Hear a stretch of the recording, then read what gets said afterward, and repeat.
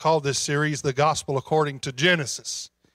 How many knows that Christ is found in the whole Bible? Amen. This morning I want to title my subject today, Then God Said. I'm still in the first three verses that we covered last week. Can I read them again for you? Genesis 1, verses 1 through 3. In the beginning, God. That says enough right there. Created the heavens and the earth. The earth was without form and void, and darkness was on the face of the deep. And the Spirit of God was hovering over the face of the waters. Read this part with me. Then God said. Then God said, let there be light, and there was light. May the Lord add His blessing to the reading of His word this morning. I must confess to you that growing up in school and in my younger days, I despised the subject of science. I barely passed science. I'm looking back there, and there's Brother Jeff with 2 masters in science. So me and my understanding of science, I have to really reach for it. However, today we're going to talk about science. Are y'all ready for a biology lesson? I'm going to do my best, the Lord willing. So since I don't know a lot about science, I have to give credit to whom credit is due. So a lot of my information, a lot of my quotes come from people like Ken Ham, Answers in Genesis, Dr. Nathaniel Jensen, Dubinsky, Holman's Guide to Christian Apologetics, just to name a few. Last week, we talked about how the proof of God can be discovered even in our minds. There is a general knowledge of God all around us. We mentioned you can look at the trees, the creation, and you have to know they just did not appear unless you are an atheist. Somebody made them. We discovered last time that God simply is. Today I want us to look at another challenge from the non-believer or the skeptic, and that is the challenge of the accuracy of God's Word. Is it reliable? Is it true? And today I believe when God said, it was true. God's Word not only declares that He is, but it declares His attributes, His work, His creation, and His plans. If you will notice in the leading up to all of creation, it always begins with, and God said, let there be. Have you ever noticed that? So what I want us to do this morning, to look at what we call historical science. Let's look at what God said at creation from a scientific viewpoint. As many argue, science is not the opposite of the Bible, as we hear from the critic. Science, real science, proves the Bible. It proves the biblical text. There are 2 ways to observe science. The first way is observational science. Observational science is that which is present. Observation of something now to draw conclusions to. For instance, observational science gives us modern medicine. They can take what they have now and create something that is useful. Observational science gives us modern technology. Science is able to gather what is available right now. But then there's historical science. Historical science is consideration of the things of the past. Although we do not have access, nor can we repeat it. So how do we test historical science?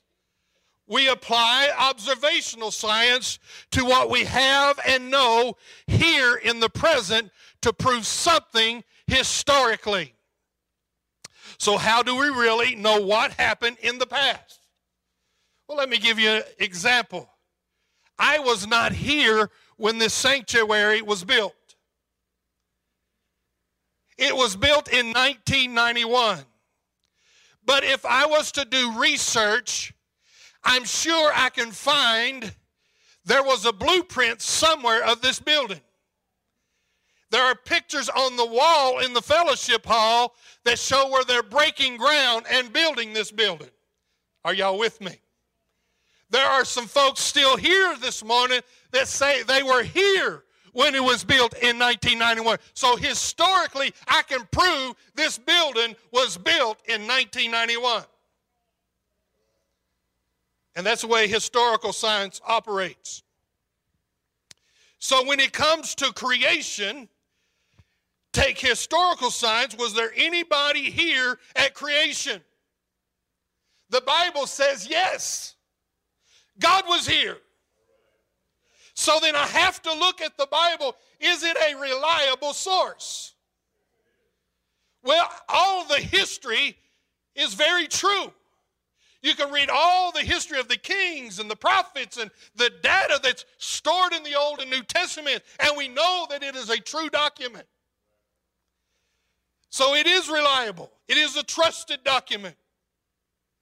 So what I want us to do this morning, let's use observational science, which confirms the facts found in the Bible that make historical science true about the Bible. The Bible declares that the universe is logical and in order. Did you know in this space of ours, this earth is tilted at a perfect angle? For thousands of years, it's been spinning around the sun. If the earth, as big as it is, was to tilt in less than an inch, we would all die. Somebody help me this morning. Somebody set it in order. I can look at the universe and the seasons are the same. Everything is the same. It has order and it has logic, giving us reason that the Bible is true, that the one who created it is logical and in order. Amen. So that brings us to a very wonderful discovery this morning that I want to focus on. When God said, it is both historically and observationally proven. We can know that God spoke life into his creation. Let me introduce you to DNA. Now, I believe God has a sense of humor. You can see it in Scripture, but I believe he had a sense of humor not too long ago. In 1953, two scientists who were atheists named Crick and Watson set out to prove there is no God, and they discovered DNA. They tried to prove that all DNA was nothing but matter, and matter created everything. We'll get into that in a minute. Matter creates nothing. However, after many years of research since 1953, with modern technology, we have discovered that DNA is more than matter. It is a language system. And since modern discoveries around DNA, the evolutionists has a nightmare. They don't even like to talk about DNA anymore because DNA points to somebody. Let me give you your biology lesson this morning. DNA is the molecule of heredity. There are literally trillions of cells in your human body. Trillions with a T. Now, looking at me and looking at some of y'all, I have a little more than some of y'all. Yet in one single cell out of trillions, in one cell, there are 3 feet of DNA. If you was to take one little cell that you can only see in a microscope and stretch it out, it'd be 3 feet long. On that little strip would be 3 billion units of information. If you didn't believe in God, that's where you get nervous. Listen to this. There is enough information in one of your cells out of trillions to fill 1,000 encyclopedias of 500 pages each in one cell. This information is not in the molecules themselves, but the molecules are arranged in an order, a specific order, to spell out information. Now, if you're confused, maybe I can help you with a little illustration. Y'all care for an illustration? Can everybody see that from back there?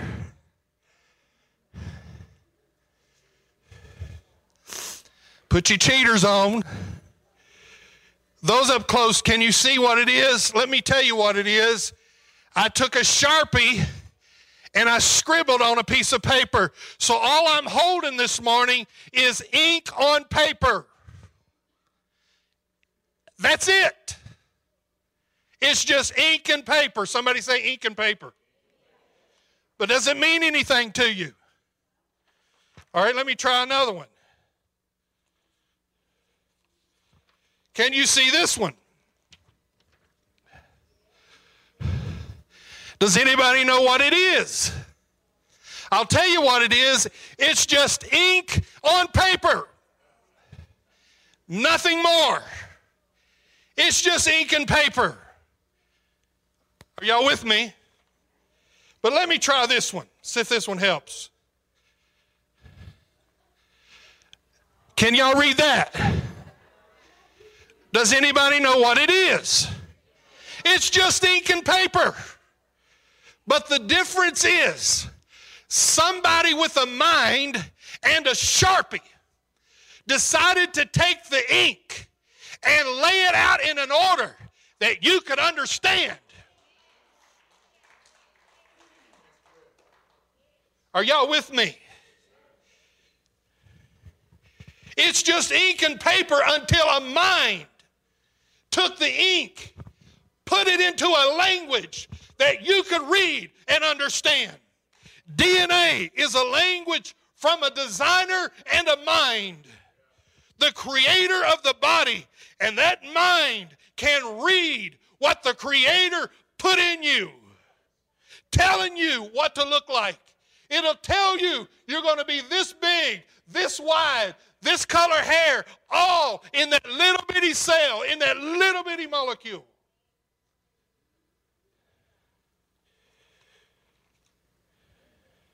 Just as ink and paper don't tell you anything, the molecules don't tell us anything.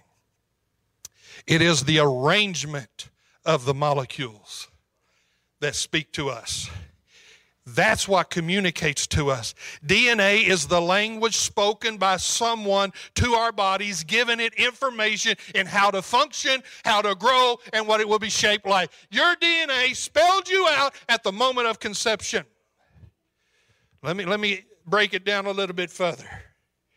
There are 26 letters in the English alphabet. Everybody know that? Here in the South in Murray, there might be less than that, but normally, just kidding. There are 26 letters in the English alphabet. Out of these 26 letters in the English alphabet, we can write 400,000 words. Out of 26 letters, we can find 400,000 words in our alphabet. Take these 400,000 words, and these 400,000 words can be arranged in millions of configurations called sentences. So out of 26 letters, We can talk millions of sentences. Somebody say ladies talk more than that, but I'm not going to touch that this morning. I'm going to leave that alone.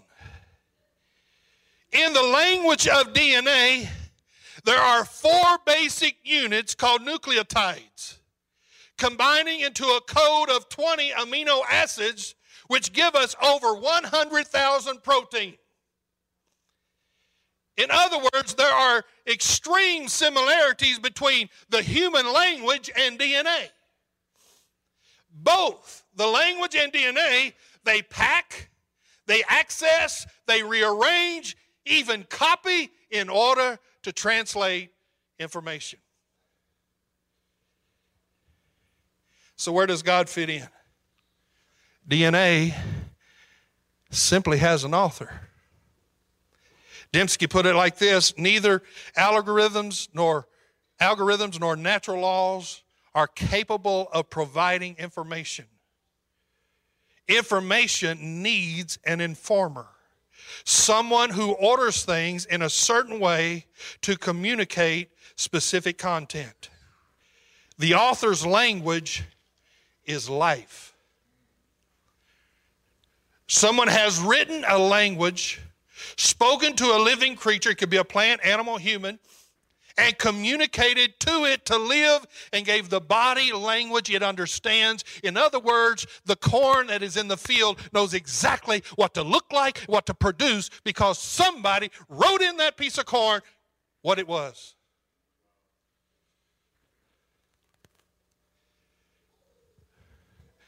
God, the author, is unseen with our eyes, yet he is the creator of everything. And his evidence is in the language of the DNA of creation. As I mentioned a moment ago, matter cannot produce one single cell of information. You see, here's where the evolutionist has a problem. Now, if I have 1 trillion cells and you have 1 trillion cells, do the math. And there's 8 billion people on the planet with 1 trillion cells, not counting all the animals and all the plant life, having trillions, gazillions, and without number. We can't count the cells that are living on this planet right now. But did you know not a single scientist can find just one cell that was produced out of matter? What he's saying, preacher, a rock outside laying in your driveway will not make a human being. It can't even produce a cell with any kind of information on it. DNA requires the mental process of an intelligent being. So now when we read, then God said, let there be, or let us make man, it takes on a whole different outlook, doesn't it? When God said, we dedicated a baby last week. Did you know at conception, in one single cell, when mom and dad got together, all the information that that baby will need until he's 85 or whenever he dies is in that one cell? A creator designed a human being. And he was a handsome little human being, ain't he? Amen? What is it? It takes a whole new outlook because God spoke to creation and creation heard. So let me summarize it for you this morning. DNA is simply an agent of housing, a set of tokens used to convey and store information that is necessary for the body to develop and function. But before DNA could be useful, there had to be a language established. The genetic code had to exist, notice this, prior to the entrance of DNA. And again, at conception. This information came from outside the DNA. In other words, my body just can't make a language inside. Somebody had to put a language in me that I could not do. Y'all with me this morning? This information came right from outside the DNA. Information did not emerge from DNA itself any more than the letters. What I'm trying to say, the ink didn't jump on the piece of paper a while ago. Somebody had to put the ink on the paper. Your DNA just didn't happen. Somebody had to write it so your body know what to listen to. The best explanation for information found in DNA is that it was imposed on the DNA by a mind. Can we say God's mind? I'm about finished. Can I keep, is this all right? Y'all didn't know y'all was going to get biology 101 this morning, but here it is. Can I finish? Now this links me to next week. You'll have a hint of what I'm going to be talking about next week. Here's one more piece of information on DNA I want to share with you this morning. This bit of science, since there's been so much technology and the study of DNA, since its discovery, we are learning a lot more. There are two parts of our DNA. One is called nuclear, and the other is mitochondria. Now, the nuclear part of our DNA makes up 99% of our DNA. 99%. The nuclear DNA comes from our mom and our dad. Are y'all with me? The nuclear DNA is constantly diluting. What do you mean, preacher? Well, let me give you an example. Out of the 99% of the nuclear DNA in my body, 49.5% belongs to my daddy, and 49.5% belongs to my mama. That's why some say you look like your mama, you look like your daddy. How many's heard this one? You act just like your daddy. Well, nuclear DNA dilutes. So I have 4 sons. My 4 sons don't have half of my mom and dad. They only get a 1/4. And their kids have only 1/8 of my mom and daddy. Y'all get the picture. Now that's how that works. So if you got your mama's nose or your daddy's nose, blame your mom and daddy. All right? But then there's this 1% that I want to talk about. This mitochondria. Only 1% of our DNA, and it only comes through the mother. The maternal side. It is like a clock. It is like a calendar. This DNA is never diluted. It's as strong now as it ever was in all of us. Now, just as the evolutionists will try to say, without proof, that a big bang, a rock exploded somewhere in space, and this is all the result of it. Can we say just hogwash? Okay, now we've discovered how DNA is really changing the course, proving there's a creator. Now, a lot of the skeptics are saying that this mitochondria part of our DNA goes back to 200,000, maybe 100,000 years, because they want to include the ape in our family. I got attitude with that. I'm not an ape. I'm not from an ape. You are not either. There is no proof. Don't give me that idea they found a jaw of an ape. Looks just like ours. Throw that garbage away. Are y'all ready for it? DNA spells out the truth. And so I have discovered that if you count my generations, if you go all the way back to Adam, did you know there's only 200 generations? Think about it. We're not that big, are we? And the crazy thing is, if you took my mitochondria, my 1%, and added to my mama, it'll count 1, 2.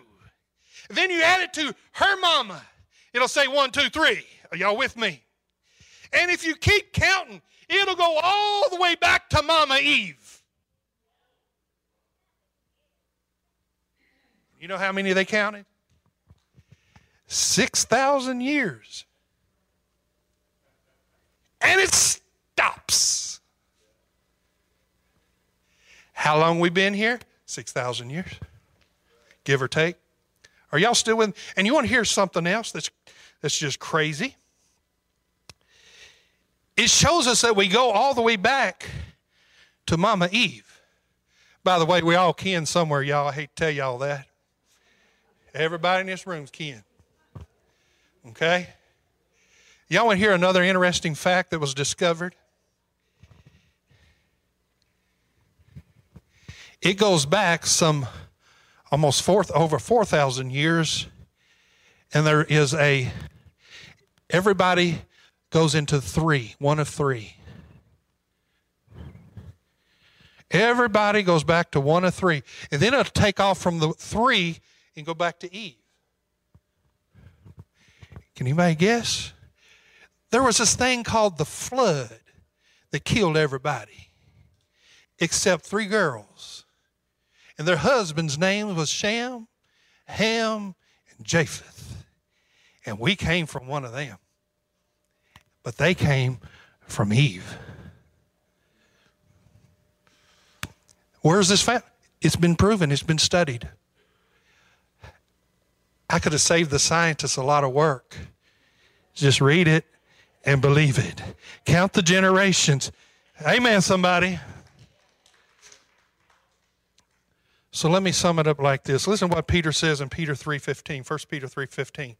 But sanctify the Lord in your hearts. What does it mean? Do you know the Lord is good and holy? His word is true. We need to know the Lord in our hearts and what he has said. Listen to what he says. And always be ready to give a defense to everyone who asks you a reason for the hope that is in you. What is it saying? What is Peter saying? Be able to know what you believe. When somebody asks you, why are you so hopeful? Folks, to the non-believer, this life is it. But aren't you glad for the message of the cross that opened our blinded and weary eyes and said there's more than this? Can I talk to you just for a few minutes this morning? The same God that spoke life into this world, created every animal, created every star, created every person, the same God has provided. How many knows we've all rebelled, we've sinned, we've taken on the nature of our daddy Adam. We got a sinful nature, and there's only one cure, and there's only one way that we can truly know our Creator this morning, and that way is through the person and the work of His Son, Jesus Christ. If you want to know the hope that we have this morning, is found in His Son, what He did on the cross. Hallelujah. Just like we learned last week, just to know that God exists, the general knowledge of God will not save you. And just to know that God spoke His creation in us is not enough to save us. As I just said, we've all rebelled. We've all fallen short. If you're listening to me in this room today, if you're listening online, you can know the true and one and only Creator. He's screaming at you today, here I am. Here I am.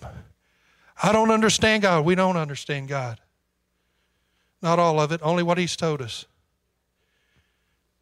Listen, if I understood everything about God, I'd be up there with Him. But I found out He's God, I'm not. He's infinite, I'm finite. So are you. But the same God that created you and me physically is the same God that will recreate you into a brand new person if you'll trust His Son. Amen.